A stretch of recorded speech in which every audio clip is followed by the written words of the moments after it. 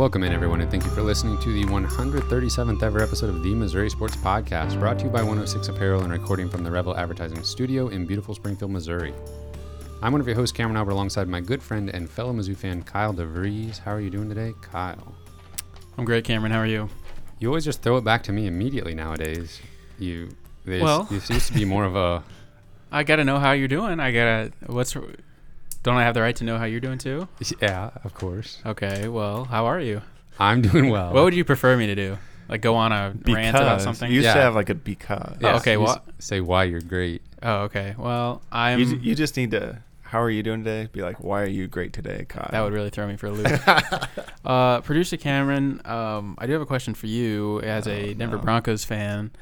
I've been noticing some interesting social media behavior from the Denver Broncos account where is Justin Fields running the Denver Broncos Twitter, I guess is my question, because anything that has to do with Justin Fields, they're like tweeting about, doing like eyes emojis towards, like they're really disrespecting my boy Drew Lock, wherever he is right here. Yeah. They're like, in all seriousness, I think it's weird, like that they are like drawing attention to. They'll like tweet links to mock drafts that have them taking a quarterback. Yeah, they're like, they had us taking Justin Fields here, and they're like excited about it. Yeah, and I'm like, you guys have a quarterback, but I mean, I know that Drew Lock may not be the guy of the future, but it is just a little weird to me. Do you have a response?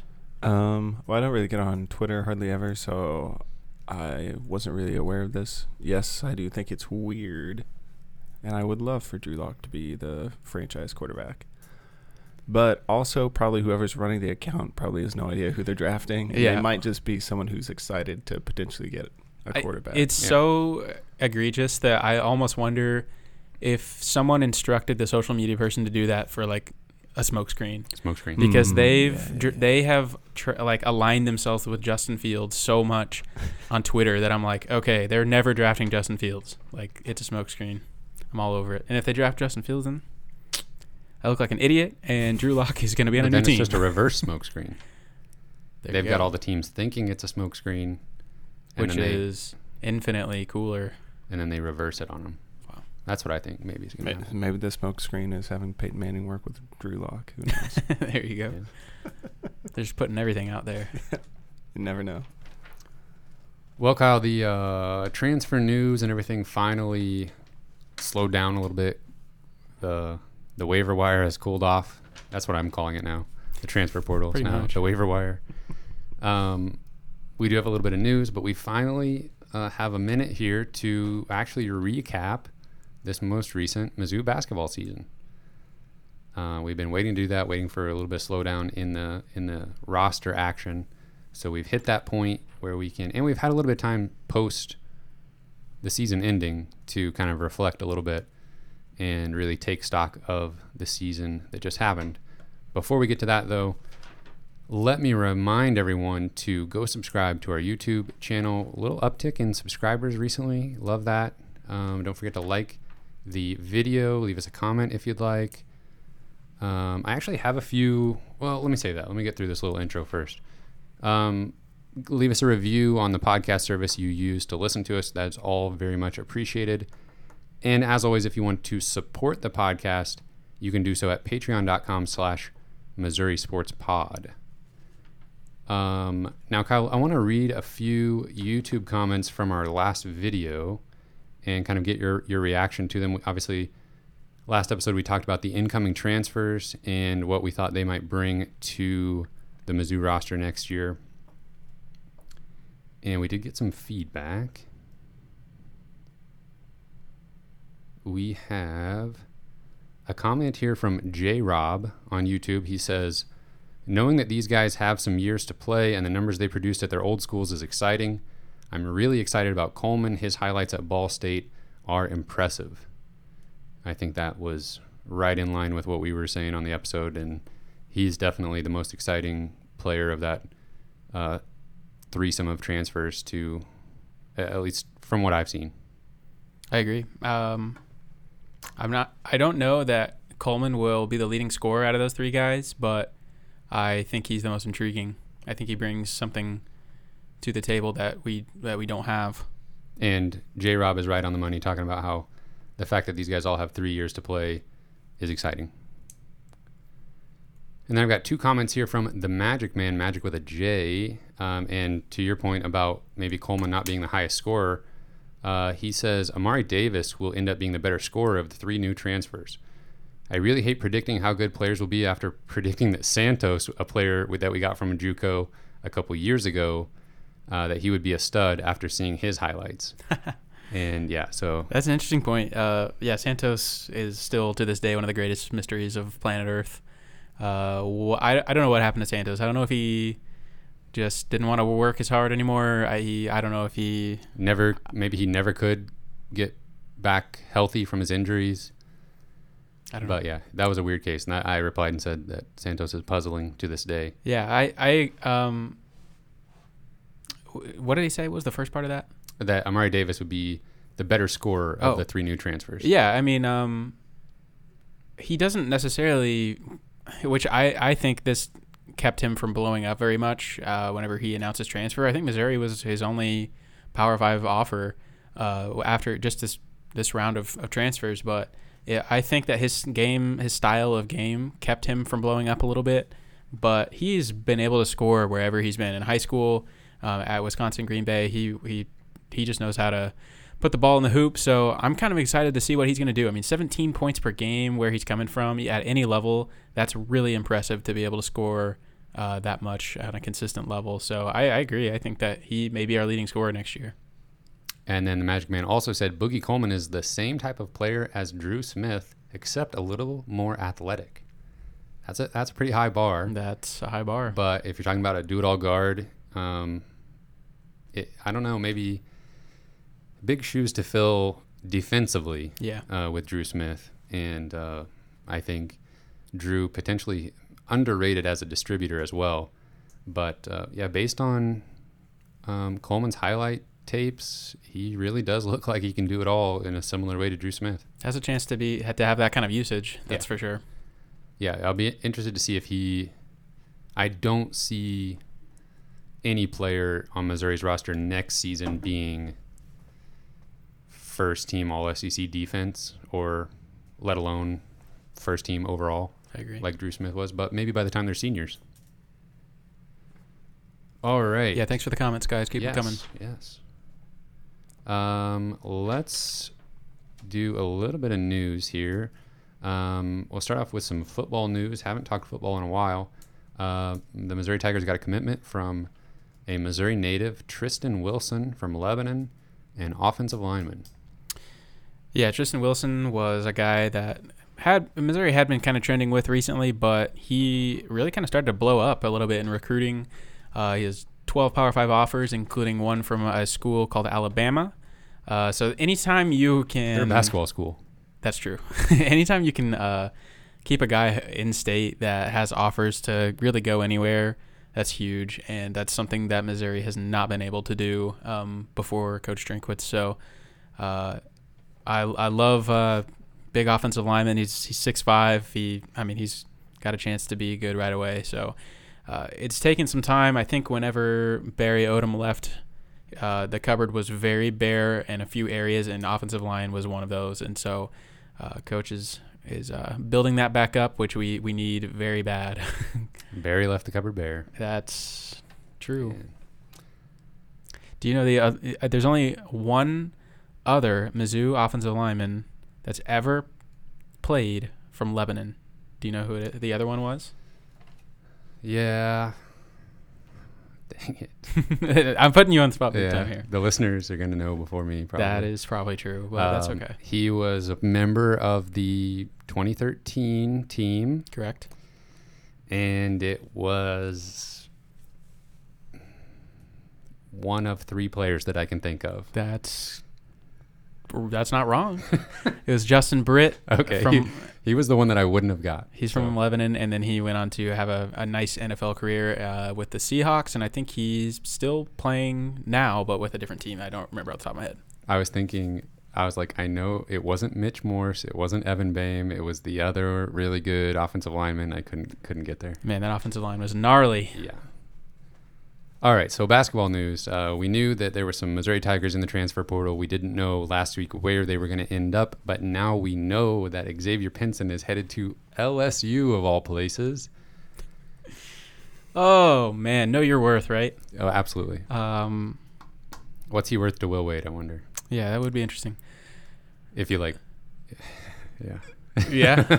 Yeah. Okay. I don't Anything else to add? I don't want to be too accusatory. Oh, okay. Yeah, this was a weird one. He named a top 4, and then a few days later named a top 2, and the top 2 were not in the top 4. And one of them was Kansas. One of them was Kansas, of course. So, man, I don't want to rip the guy on the way out, but it's just so weird. And I don't know. Yeah. I don't want to try and decipher too much from this, but I just sometimes you just have to wonder what his time at Mizzou was like behind the scenes, and there's so much going into all this that we will never know. Yeah, there's 2 sides to a story, and we know a little bit about one side, but we'll never know what really happened. Yeah, or even just what,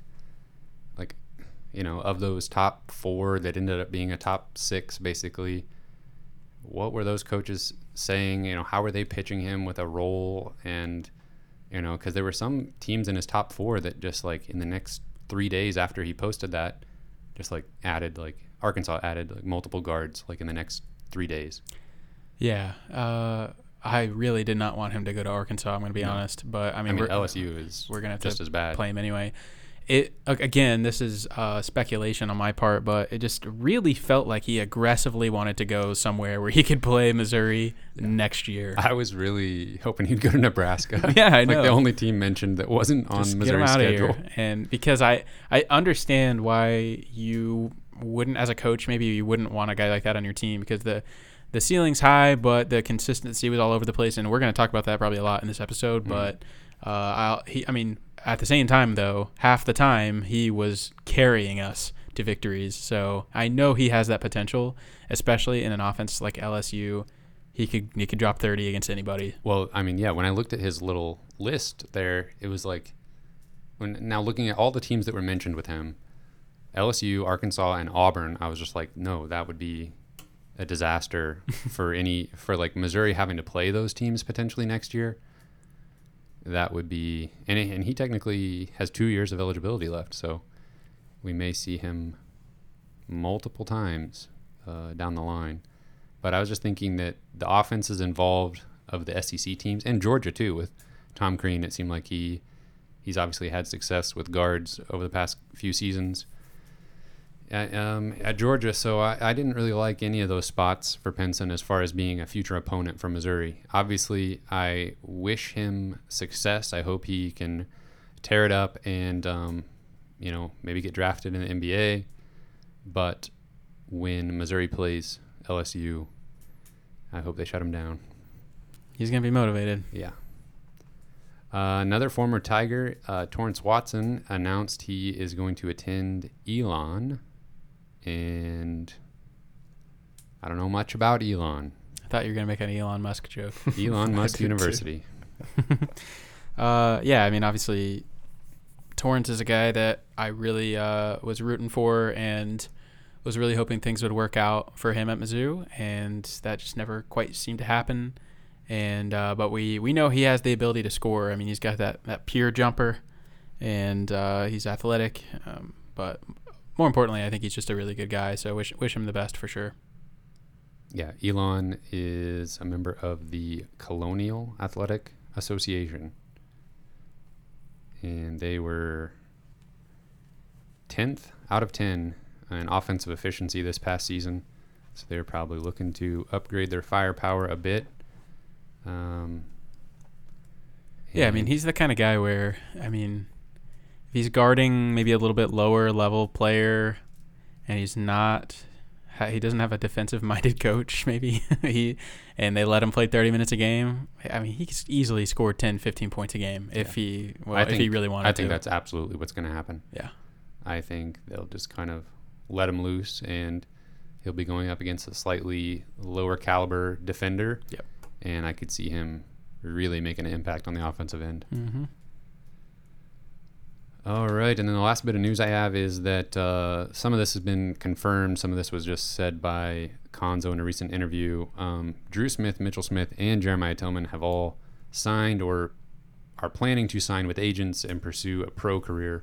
So, unlike Drew Buggs, who entered the transfer portal, and Mark Smith, who ended up at Kansas State, those three will not be playing college basketball again. Yeah, I think we knew that for sure, but it's just confirmation that those guys are moving on. Also, Parker Brown to Santa Clara. Yep. So that Thank you. should be an interesting. That'd be a nice place to live for a little while. I would say so. Yeah, wouldn't. Yeah, spending a couple years of college there doesn't sound too bad. All right, so now we are recapping the 2020/2021 Mizzou college basketball season. And it was a roller coaster. I went back actually, so to like preface this conversation, I went back and listened to our season preview episode, which unfortunately we had to do over Zoom because we had COVID at the time, or we had recently had COVID and we're quarantining. So I listened to that episode, and I think a lot of our takes were very accurate when you look at the season as a whole, especially with the way Missouri ended the season.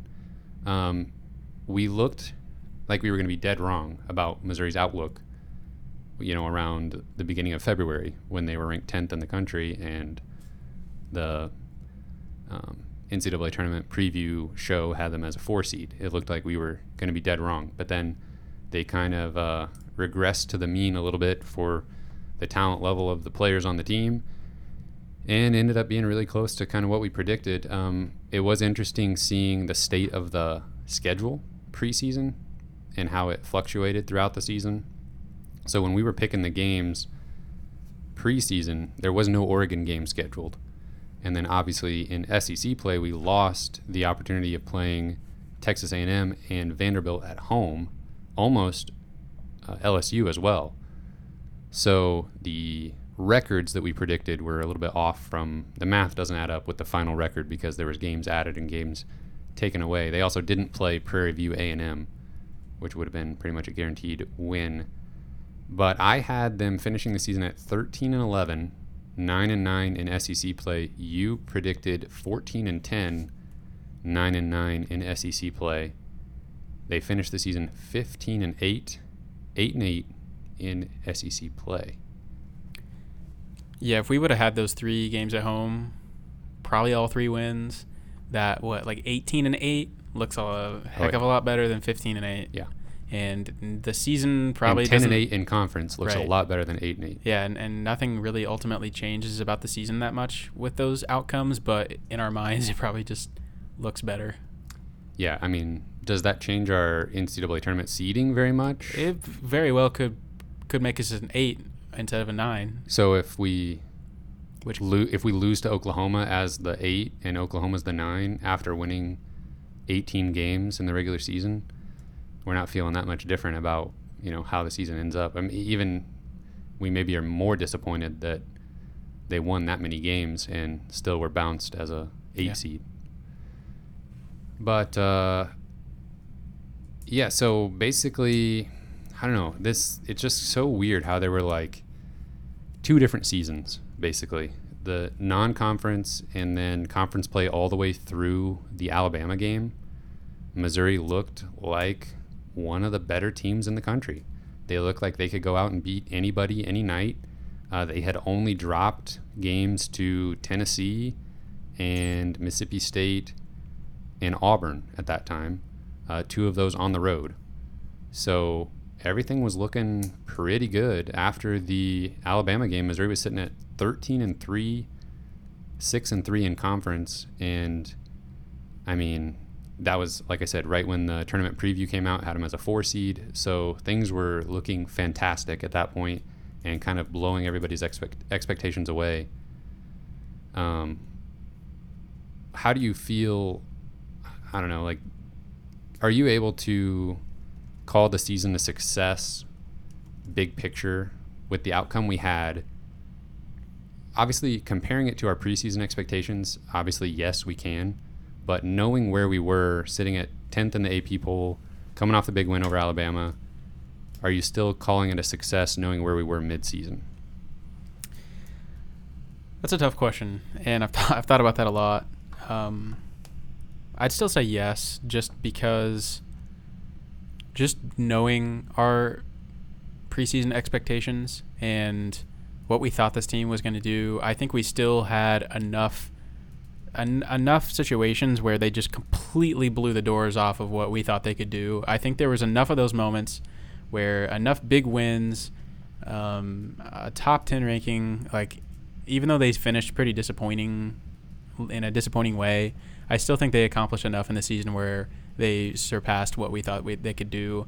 It was still a better season than Missouri's had historically in the last 10 years, which is kind of crazy to say, but and they made the NCAA tournament. And I think that we need to be realistic about what to expect from Missouri basketball teams. And honestly, if you look at historically, if you want to say historically in the last decade, it's not a given that Missouri makes the NCAA tournament. And I know we went through the Kim Anderson era, but it still happened. And so we made the NCAA tournament. We had a good season for the most part. I would call it a success. Okay, I'll just put you down for settling for mediocrity. I am a real Mizzou fan, and I am very disappointed with this season. No, I'm just kidding. I agree with everything you just said. You better be careful. I'm settling for mediocrity as well. And I think if you get to the NCAA tournament, you never know what can happen once you get there.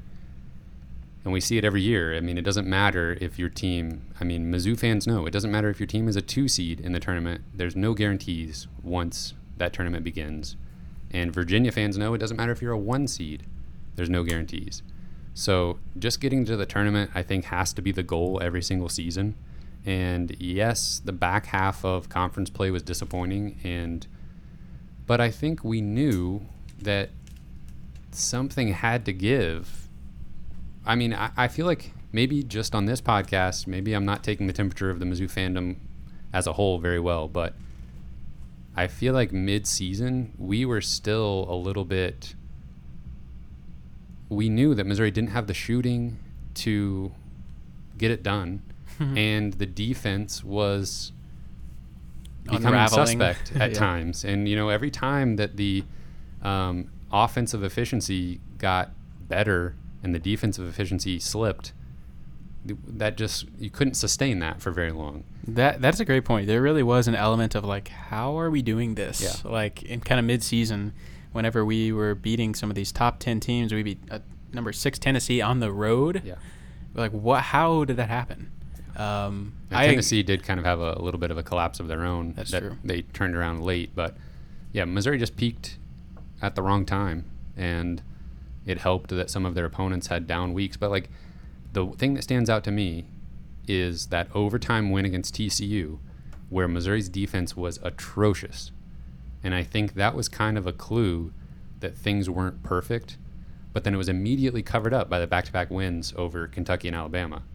So that was kind of forgotten about and kind of swept under the rug, that TCU game was just, that was just a weird outlier. But then with the way the season ended, I don't think that was actually the case. I do think that this season potentially looks a little bit different if we hold on to that game against Arkansas at home, if we have Jeremiah Tillman, or even if we don't have him, if we just find a way to win that game. One that went into overtime. Yeah. I think that one outcome could have changed the season outlook a little bit. I think that obviously Arkansas ended up being a top 10 team in the country by the end of the season. I don't know. I think that could have really helped our draft seed, our NCAA tournament seed a little bit. That's just how small of a margin that there is in a season where, just if you change the outcome, good or bad, just on a couple of these games, it can really change things dramatically. I got ahead of myself a little bit and kind of glossed over the non-conference season. I think that was actually the point. After the Illinois game, that was the point where I had the most optimism on the season, because they really hadn't shown. Only a 9-point win over Liberty, but Liberty was just kind of that pesky, annoying style of play. But the games against Oregon and Wichita State and then Illinois, were really just fantastic. And blowing out Sweet 16 Oral Roberts. Yeah, of course, yeah. You can't forget that one. That the non-conference season was surprising, and to be undefeated, and then they did squeak out the last one against Bradley with that, and that was kind of a little bit of a red flag. But and Bradley ended up being a lot worse than we thought they were going to be. But up to that point, there was a lot more optimism, I think, and I was actually feeling like, okay, the offense has figured something out. I wasn't feeling like this isn't sustainable. Once we got into conference play and the offense kind of came back down to earth a little bit, I think that's when I started to see, okay, these are the same guys that we knew we had. Well, in that non-conference, it felt like we were really, really taking advantage of transition buckets. And, Xavier Pinson was pushing the ball. We were still at times struggling in the half court, which never changed throughout the season. But I really felt like we just kind of came out and surprised people with how quickly we wanted to get the ball back in play and just be running the other way with it. And it took a few games, I think, for teams to figure out that that's what we wanted to do now, because it's not what a Conzo Martin team has done historically. So I think once teams figured out that we wanted to push the ball in transition like ultra fast, I think that really hurt us quite a bit, because I just think we were taking advantage so much of that and scoring so many points a game off of that. And when Xavier Pinson didn't have that to resort to, when teams kind of started cracking down on that, I think that hurt his game a lot. I think teams kind of figured out what he wanted to do, and once he had the target on his back, I think you could tell that was hurting his game quite a bit. And another thing that happened is opponents became confident that Missouri would not make outside shots. And so thanks Tennessee for showing that blueprint. Yeah, so that was, and then that became so obvious, like the back half of conference play, where teams were just like, fine, shoot all the jumpers you want, shoot all the three-pointers you want. All we're going to do is make sure that Tillman can't do anything down low, and we're going to cut off all driving lanes. You're going to drive from the top of the key to the free throw line. You're going to have to kick it back out. And people are going to be open, but defenses were saying, we'll take that chance every single time. And really it feels like the only player down the stretch that could do much in the paint. Tillman still had some decent games, but Kobe Brown was like one of the only players that it seemed like he was just like outworking opponents to manufacture something on offense. Mm-hmm. So we'll switch gears here and talk about the players more specifically. Maybe we'll talk about the seniors here. Drew Smith, Jeremiah Tillman, Mark Smith, Mitchell Smith, and Drew Buggs. Drew Smith, again, was the MVP of the season. He was pretty much what we wanted him to be, and actually ended up being Missouri's best three-point shooter at just under 40%, 39.8% from three on 118 attempts. He pretty much became Missouri's only reliable three-point shooter. Yeah.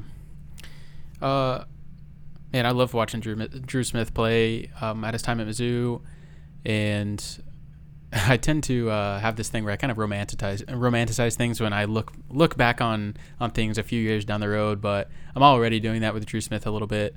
And when I think when we look back on the season, I almost think we're gonna wish that he shot more. I was a little more. I shouldn't say was a little more aggressive, because it's not that he didn't play hard, but I wish that he would have forced the issue a little bit more with his own individual scoring. I think he would specifically shot attempt. I wish he would have shot more. I wish he would have, I don't know, drive more to the basket. I think there was more in the tank as far as scoring goes with Drew Smith. I think that he could have still been efficient if he forced the issue a little bit more individually. And I think that we'll look back and wish that we had that next gear from Drew Smith that we never quite saw scoring-wise. It's one of the things that we talked about in the season preview was that we didn't want Drew Smith to have to be relied on as a scorer. And I think that still holds true, but now, that's why I can't blame the team or the staff or anything for not having him force the issue more from a scoring standpoint, because really the makeup of this team is not for him to be your leading scorer. but 2 years in a row, he's your leading scorer. This team is set up for either Mark Smith or Xavier Pinson to be your leading scorer. And Mark Smith just couldn't get the three-point shot going. Xavier Pinson was too inconsistent. Neither one of them stepped into that role. So I can't blame the staff or Drew for not, either one for that not being the case, that he like took over the offense. But looking back on it, that's obviously what needed to happen. And it was just too late, I think, in the season by the time that was kind of figured out. And he got a shot going from outside, and it was just too late. And I don't know. I don't think they could retool the offense on the fly to get him, 7 3-point looks per game. What's one Drew Smith moment you think you'll remember for a long time? Honestly, the end of the Oklahoma game in the NCAA tournament, where he almost just like won us the game, and he like kind of put the team on his back and made that huge three. And that's the one that sticks out immediately.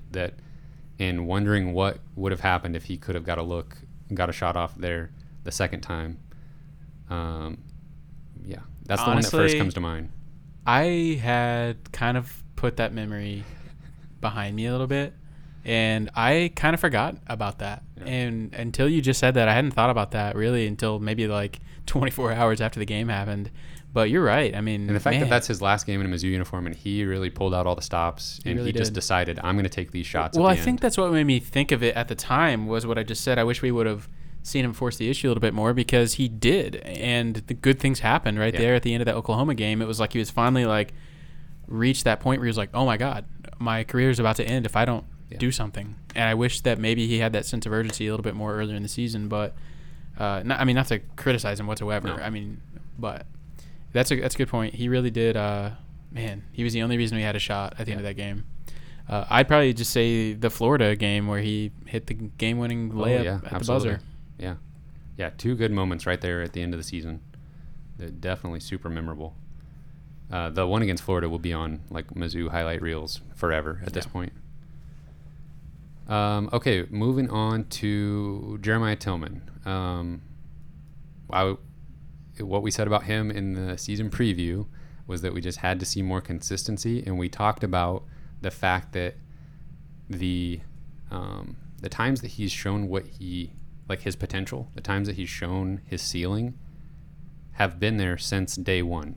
And I even mentioned the showdown for relief game against Kansas, where he had some just incredible plays where he did not look like he was a high school senior before his first college season.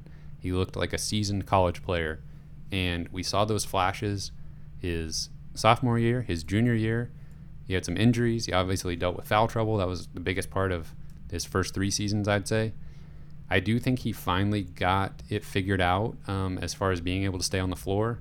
He rebounded the ball pretty well his senior season, scored 12 points per game, averaged 7.3 rebounds per game. I really think he figured it out maybe 85% of what I would have hoped for his senior season. Yeah, I would say he had a better season than I would have predicted for him preseason. And because he found consistency, he found a way to stay on the floor. He was consistently a threat on offense. And in fact, they really tried to run the offense through him quite a bit. And, sometimes I'm not sure that was always the best thing, to give him the ball out on the perimeter sometimes and let him go to work. But for the most part, though, he looked a lot more confident. He was by far the most improved player on the team from like last season to this season. He was kind of the X factor as far as like, why is Missouri this much better? And I feel like a lot of that was because Jeremiah Tillman was a lot better, and we really needed him to be the player he was. The thing that hurt him the most was Missouri not being able to knock down shots from the outside. For sure. If there's some 3-point shooting consistently, that opens everything up for him to operate. And I think the first half of the season, he had a little bit more of that and was able to make things happen, pass out of double teams. But when teams don't care if you pass out of the double team to a wide open shooter, then what are you supposed to do? They're just going to throw everybody at you. And how many times did we see an entry pass to Tillman where 4 opponent defenders had a foot in the lane? Yeah. Sometimes 5. Every head was turned looking at him. they could almost disregard the player that they were guarding unless it was basically Drew Smith or Xavier Pinson. Yep, that's a good point. So we talked a bit about Mark Smith. Mark, unfortunately, just never got the three-point shot going. And we talked in the preview about how he would go off against worse teams. And sometimes when a Mizzou game was already in hand, he would score some garbage time buckets and inflate his stats a little bit. When I look at just like a summary of the player stats, seeing him below 10 points per game, that just kind of like screams to me the biggest missing piece of the offense, where he needs to be up around 12, 13 points per game, or Pinson would need to be up around like 15, 16 points per game. Yeah, I agree. He was probably the most disappointing piece of the starters, and just because he was so limited in the way where, like, yeah, at times if we were playing a defense that wasn't very good, then he could be a good spot up shooter. But from a season-long standpoint, that's all he could do was shoot right off the catch, and he couldn't create his own shot. He couldn't drive to the basket usually and make something happen. He was turnover prone. He wasn't a great ball handler.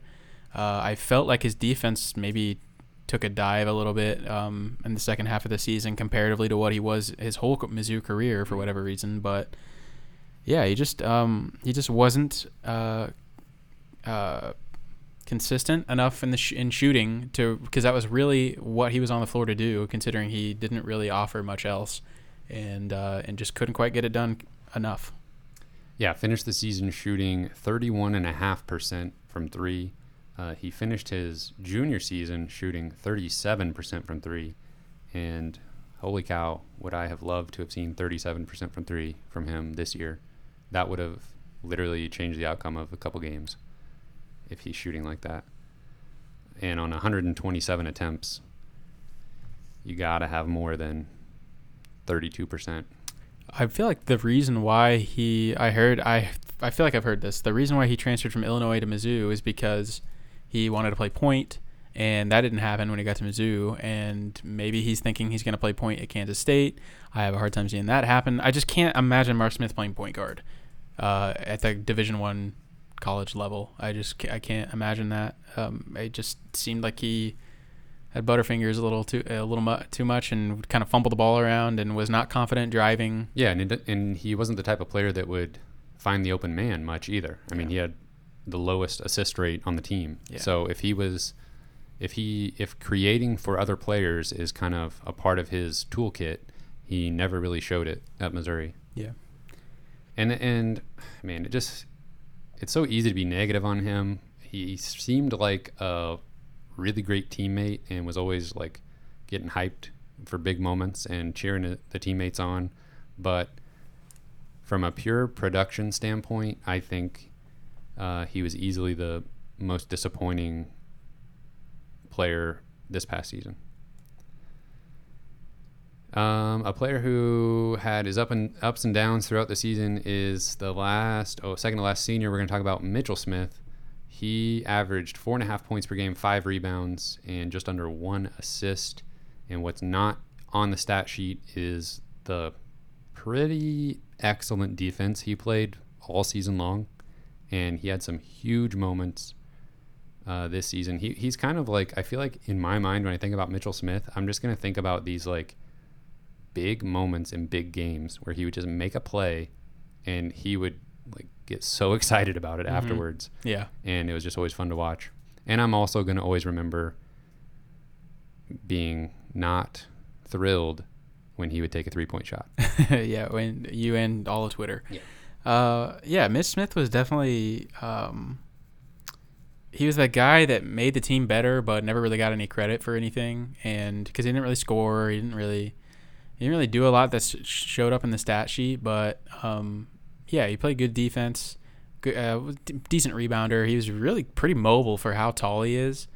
He would switch onto guards and hold his own on right. the perimeter. I think that's what made him so good defensively, is because he was so versatile and really could guard 1 through 5 almost at times. He could really guard anybody you needed him to, at least temporarily. So yeah, I think we'll miss him in ways that we're not really thinking about.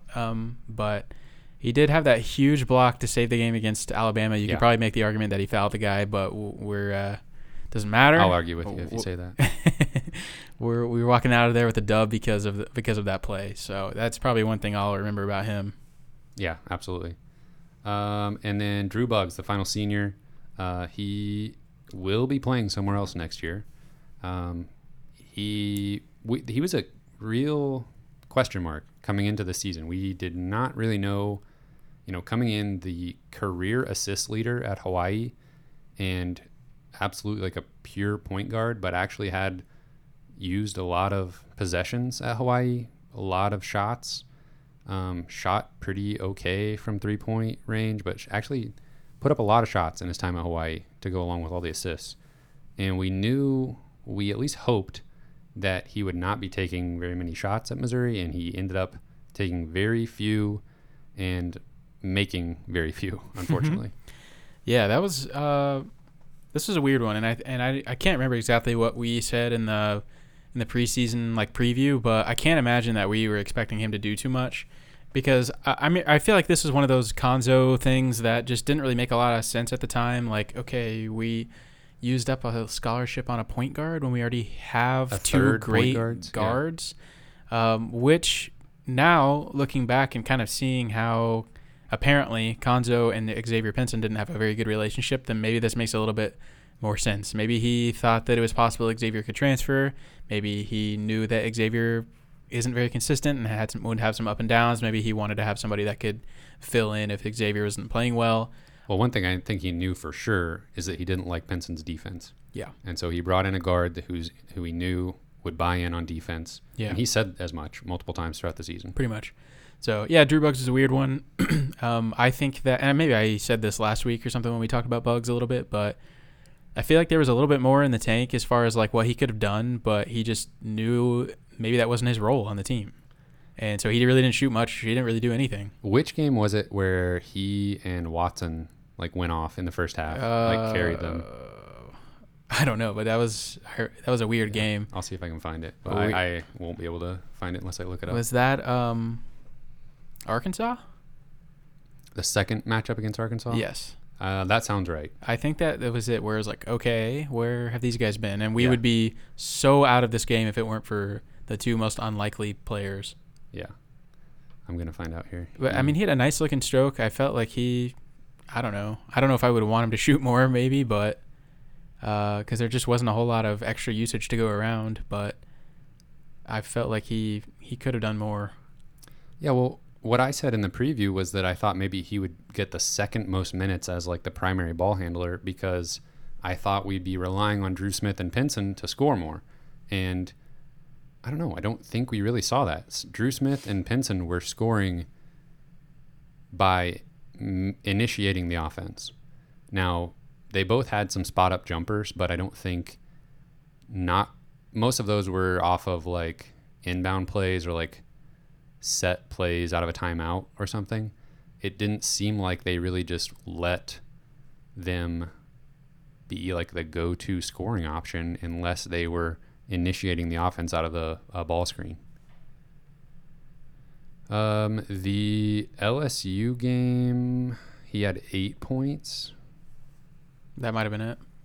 So how many? I felt like it was towards the end of the season, second half of the year. And Watson had 9. And so, yeah. That's probably the game. 17 points in the first half. I think I remember seeing that stat, maybe 16 points in the first half. Yeah. And it was one that Missouri probably should have Nobody won. else was doing anything. Yeah. And they couldn't quite get it done. All right. So I don't feel like we need to say much more about Pinson. He's one of the juniors that we would talk about, but he's been so involved in every conversation that I think you get the point. I mean, just not quite consistent enough, and the extreme inconsistency was just too much to overcome. When he was playing well, he could carry the team to a win, and then other nights he would just disappear and barely make the box score, even though he played 25 minutes. And he at times wasn't bringing it on defense to Konzo's liking and would find himself on the bench. and that's never helpful. I'm scared he's going to have an incredible season next year at LSU. But I mean, I could totally see him just getting in the right offensive system where the coach just lets him go to work and lets him play 35 minutes a game, because he wasn't fouling out of games. I mean, he could play as many minutes as he wanted, and he's super athletic, and yeah, I'm a little bit worried about that as well. But I hope he plays well at LSU, honestly. I mean, if the coaching staff can't make it work with a guy, then I don't necessarily... I mean, I like for the coaching staff to be making the right calls, but if it's not the right call, I'll be happy to admit that they should have been able to make it work with Pinson. I think they should have been able to, but it wasn't meant to be. Okay, so moving on to Torrance Watson. Another player that has transferred out of the program now, and he never could stick in the rotation. I think the most minutes he played were potentially his freshman year. Yeah, his best season by far was his freshman year. He did have now this is ending up being like a retrospective on like each of these players' entire careers, because so many of them won't be back for Missouri. So and didn't play very much this season. Yeah, true.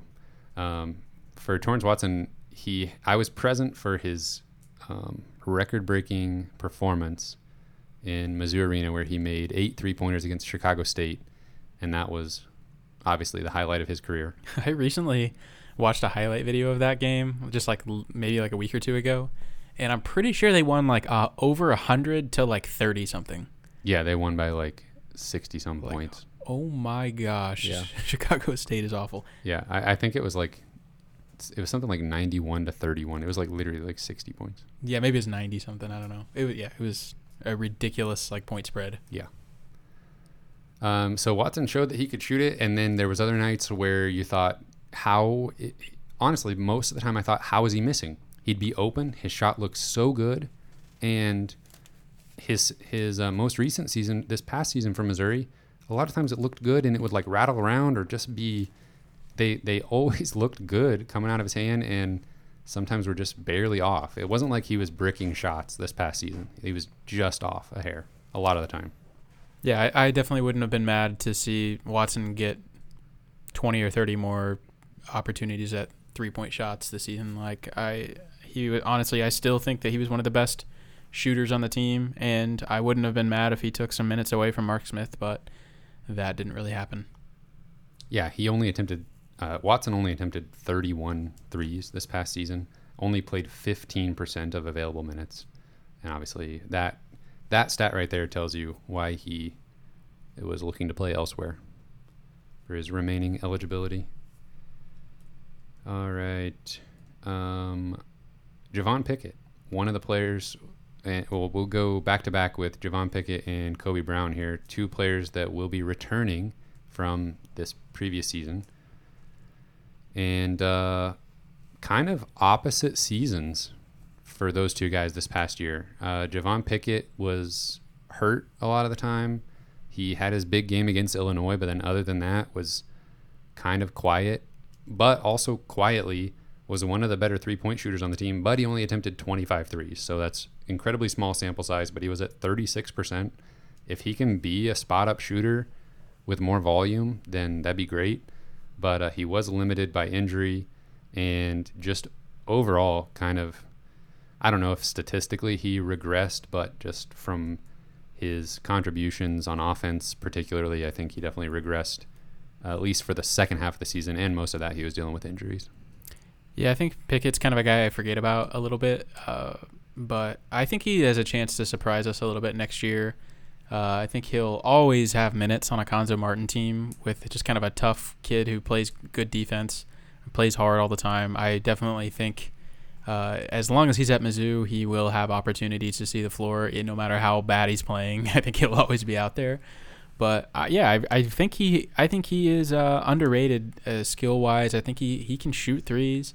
He can drive to the basket and create his own shot from time to time. Finish in transition. That was one thing he did really well. He would be like kind of at the front end of the fast break and make layups in transition. Yeah, I definitely think that Pickett's a guy that could average 10 points a game next year. And I don't know exactly what his role is going to look like with all the new players, and that's kind of the fun of it, is we just have no idea what's going to happen. But, wouldn't at all be surprised. And with him being injured all year, I mean, it was just almost kind of a lost season for him in a way. But if he's healthy next year, I absolutely wouldn't be surprised to see him average 10 points a game. Yeah, he had quite notably improvement in his offensive rating this year. It had hovered around 90 his first 2 seasons. Keep in mind 100 is average, and he was at 104 by the end of this season. But because of injuries, he only played 43% of available minutes after playing 62 and 67% his freshman and sophomore seasons. And that 36% from 3, 40% in conference play, again, on very small sample size. One thing that I found interesting when I was looking at his KenPom profile was he took the 17th highest percentage of shots in the SEC his freshman season.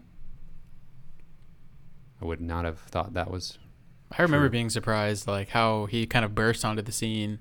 Because obviously Torrance Watson was the guy that we had turned our attention to. He was the kind of the hot shot freshman coming in, and the guy who was a big time scorer in high school from St. Louis. So I felt like he was really piqued our interest in that way. But And Pickett was the opposite. yeah, Coming in. He we was knew nothing about Pickett. kind of, an afterthought for Illinois. They weren't sad to see him go. Yeah. He had a prep year before coming to Missouri. And when he was in the starting lineup, we were like, whoa. Yeah. I mean, I guess this guy's better than we thought he was going to be. But he was fairly effective, but just not very efficient.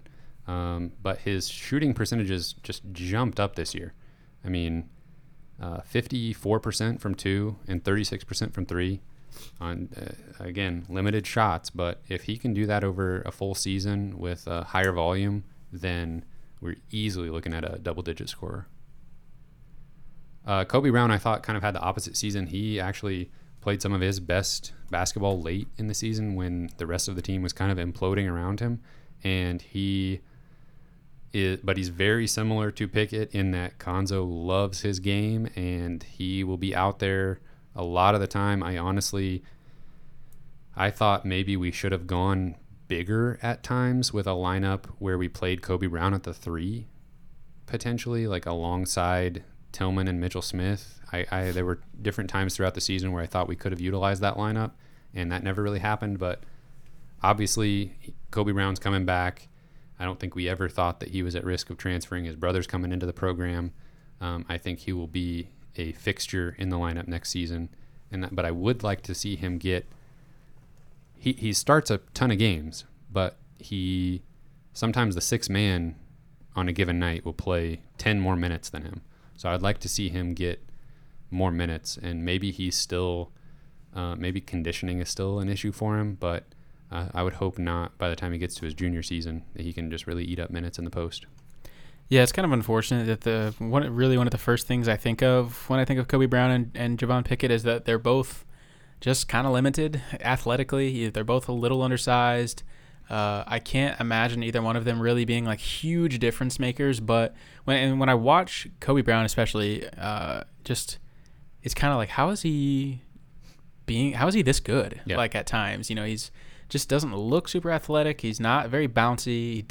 He's kind of got an ugly shot. Yeah. A little undersized for his position, but he just finds a way to get things done and plays really hard. He's really smart.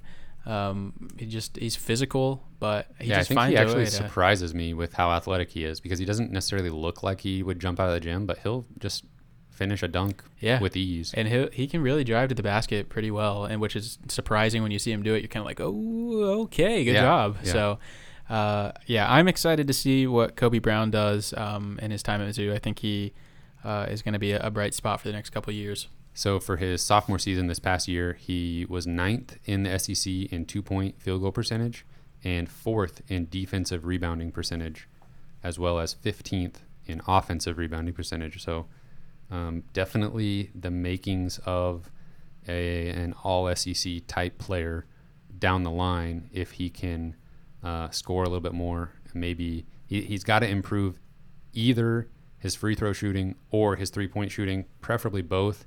but this past season he shot 25% from 3 and only 54% from the free throw line. He's got to improve both of those areas to get his efficiency up and just be more productive on the offensive end. Let's see here. Anybody else in that class? Maybe technically Ed Chang, but I did find it interesting. We were talking about in the season preview that Ed Chang, if he can come in and, can a couple threes a game, then he would definitely carve out a role in this offense and be a contributor. And we literally never saw him for a minute. Christian Guest played more minutes at Mizzou than Ed Chang. So did Michael Porter Jr. Yeah. When you think about what Ed Chang's game was supposed to be, then, it makes sense. Yeah. He was supposed to bring something to the table that we didn't really have, kind of a stretch four that could shoot. That sounds great. Maybe guard 3 positions. Yeah. But for whatever reason, I never saw him in his jersey even. I think he's just always wearing a T-shirt on the bench. Yeah. Never took the warm-up off. All right, so Parker Brown, another guy that is leaving Missouri. You, in particular, had high hopes for Parker Brown this in the preview episode. You were talking about him potentially stealing minutes from Mitchell Smith due to his ability on the offensive end, and I think we still saw that potential in a handful of games this year, but apparently there was something missing on the defensive end, and very much so. Yeah, he didn't get a whole lot of playing time, and now he has moved on. I still think Parker's best kind of stretch was not this past season, but the one before that, where he, in conference play, I think we were playing maybe Ole Miss and that huge win against Auburn at home where they were really good, like a top 10 team a couple of years ago. He had a stretch where, he was really filling the stat sheet and was, scoring double digits and getting huge dunks and all this stuff. He was really looking exciting there for a little while, but just couldn't stay on the floor. Yeah, it's a weird situation where he, was like a preferred walk-on coming to Columbia, and then he got a scholarship, but just, I don't know, it honestly seemed like the staff never really was committed to him being having a prominent role on the team. Where was he ever going to fit in? Where was he ever going to carve out a role? And did the staff really give him a shot there? I guess they were just seeing enough in practice and the limited minutes he did have. But it's kind of like the same thing with Watson. Those two guys in particular, it just seems like they never really got the run they needed to see if they could find their place on the offense or carve out their role with the team.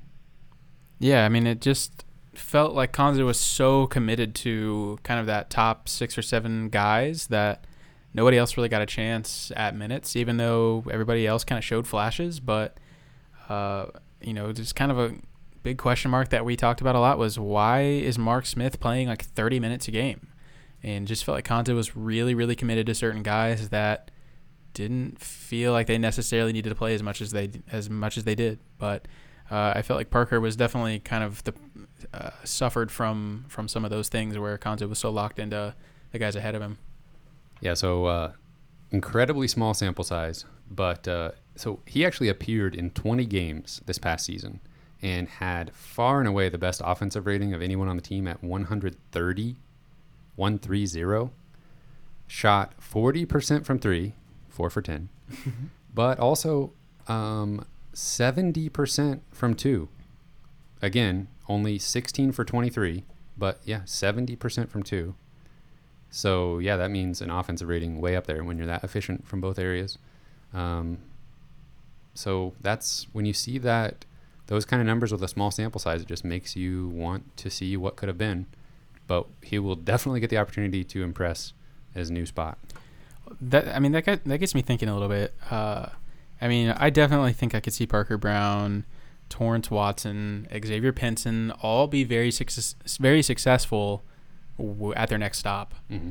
What does that say about Konzo or Mizzou, or is it just are they finding a better fit for who they are as a player? Part of that is the fact that 2 of them are going to Santa Clara and Elon. Sure. So if Torrance Watson was transferring to, Texas Tech, and Parker Brown was transferring to Michigan, I would not think that they were going to have an expanded role and really, unlock the next level of their game. Mm-hmm.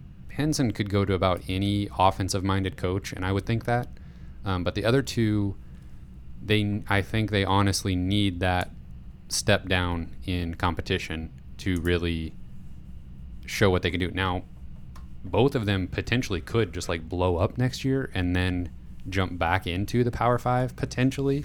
I don't think that's probably going to happen, but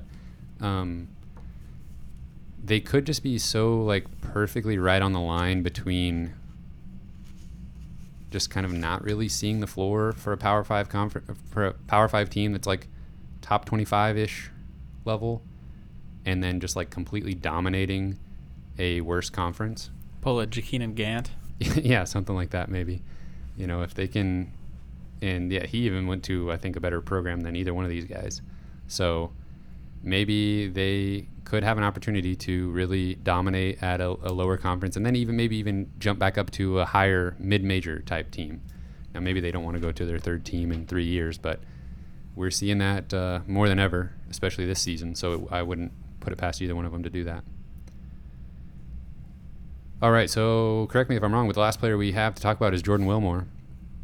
Jordan Wilmore. A lot to say. Barely saw the floor. He participated in 5 games, played 2% of the available minutes in those games, had an offensive rating of 78. He was 2 for 4 from the field, including an unfortunately horrendous missed dunk. And that's just unfortunate. I mean, he's barely seeing the floor and then gets this wide open opportunity to dunk it, and he's just got to be completely nervous. It's like, honestly, it's like reminds me of like fielding a punt or like catching a easy fly ball where you're just like, there's no reason I shouldn't pull this off, and then just to like flub it is just. Yeah.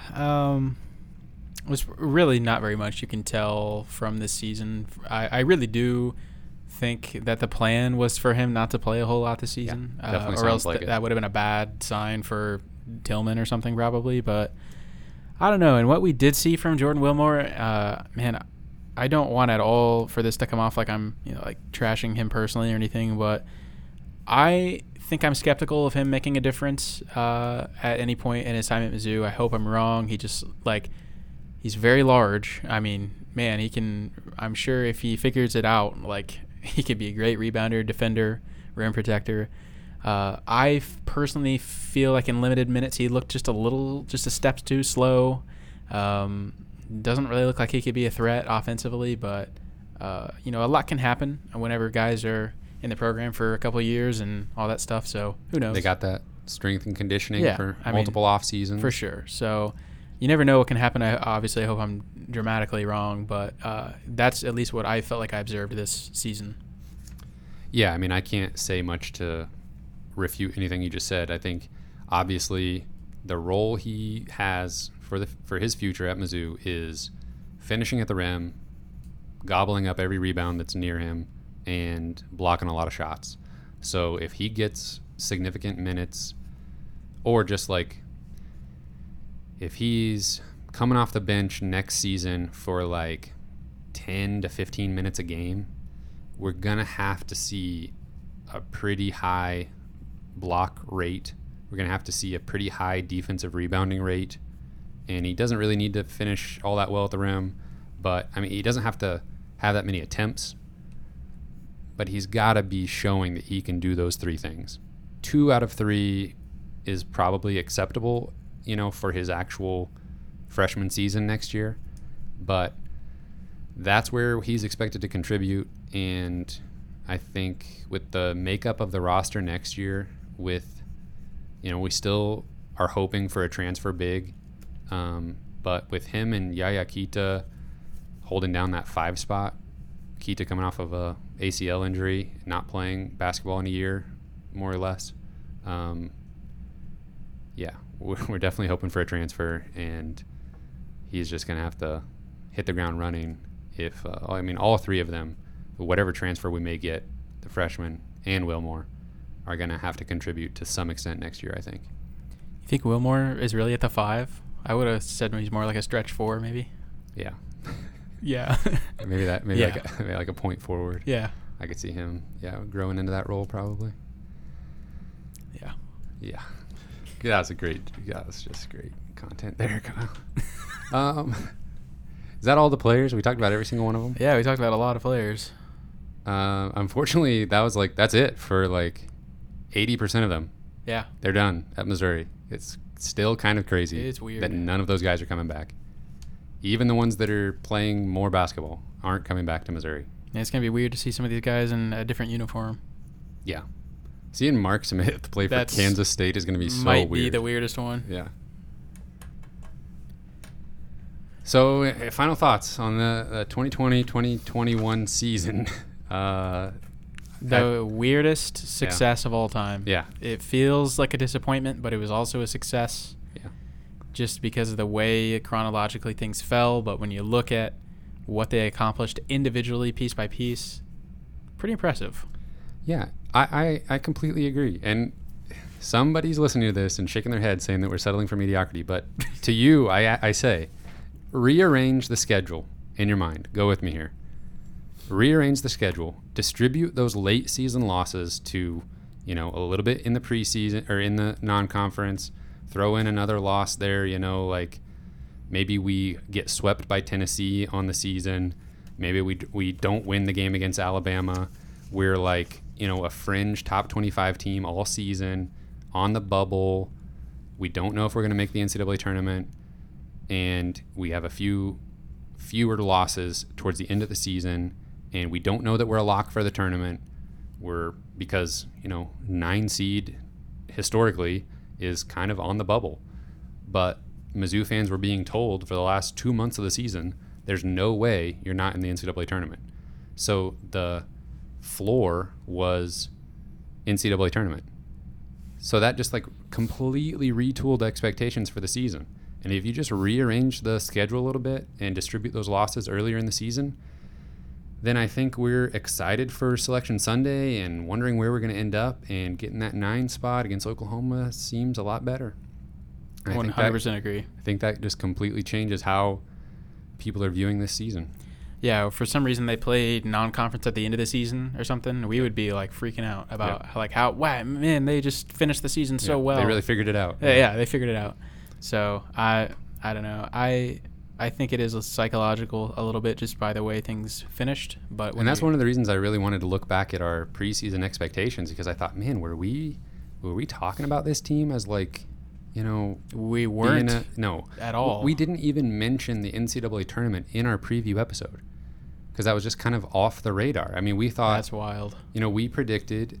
I said 13-11. You said 14-10. We both said 500 in conference play. We would not have anticipated that getting it done to get to the NCAA tournament, because we thought, we didn't know the Oregon game was going to happen, and we couldn't count on beating Illinois and Tennessee and Alabama. Those were just, I don't know. I think if you just do that exercise, rearrange the schedule a little bit, I think it makes more sense, and you can see it's easier to see this season as a success. For sure. All right, is that it? Is that it for this week? That's it. Man, we're getting closer to having to talk about football. I know. That's what I was just thinking was it feels weird that we probably won't really talk about these guys ever again, consistently. They'll get a little shout out every once in a while, but for the most part, we're done talking about this Mizzou era of basketball of Mizzou basketball. Yep, we're turning over a new leaf. Starting next season. Dogecoin just hit 25 cents. You're kidding me. That's what we just found out. Yeah. Oh my gosh. Sign of the times. Holy cow. That's all I got for him though. Yeah. All right, everybody. You can find this podcast on Apple Podcasts, Spotify, Google Podcasts. We're on Twitter and Instagram at Mizzou Sports Pod at Mizzou Sports Pod. You can email us at MissouriSportsPod@gmail.com. He's rattled. You can find our t-shirts and stickers on our online shop, MissouriSportsPod.BigCartel.com. Thank you, everyone, for listening. We will see you next week.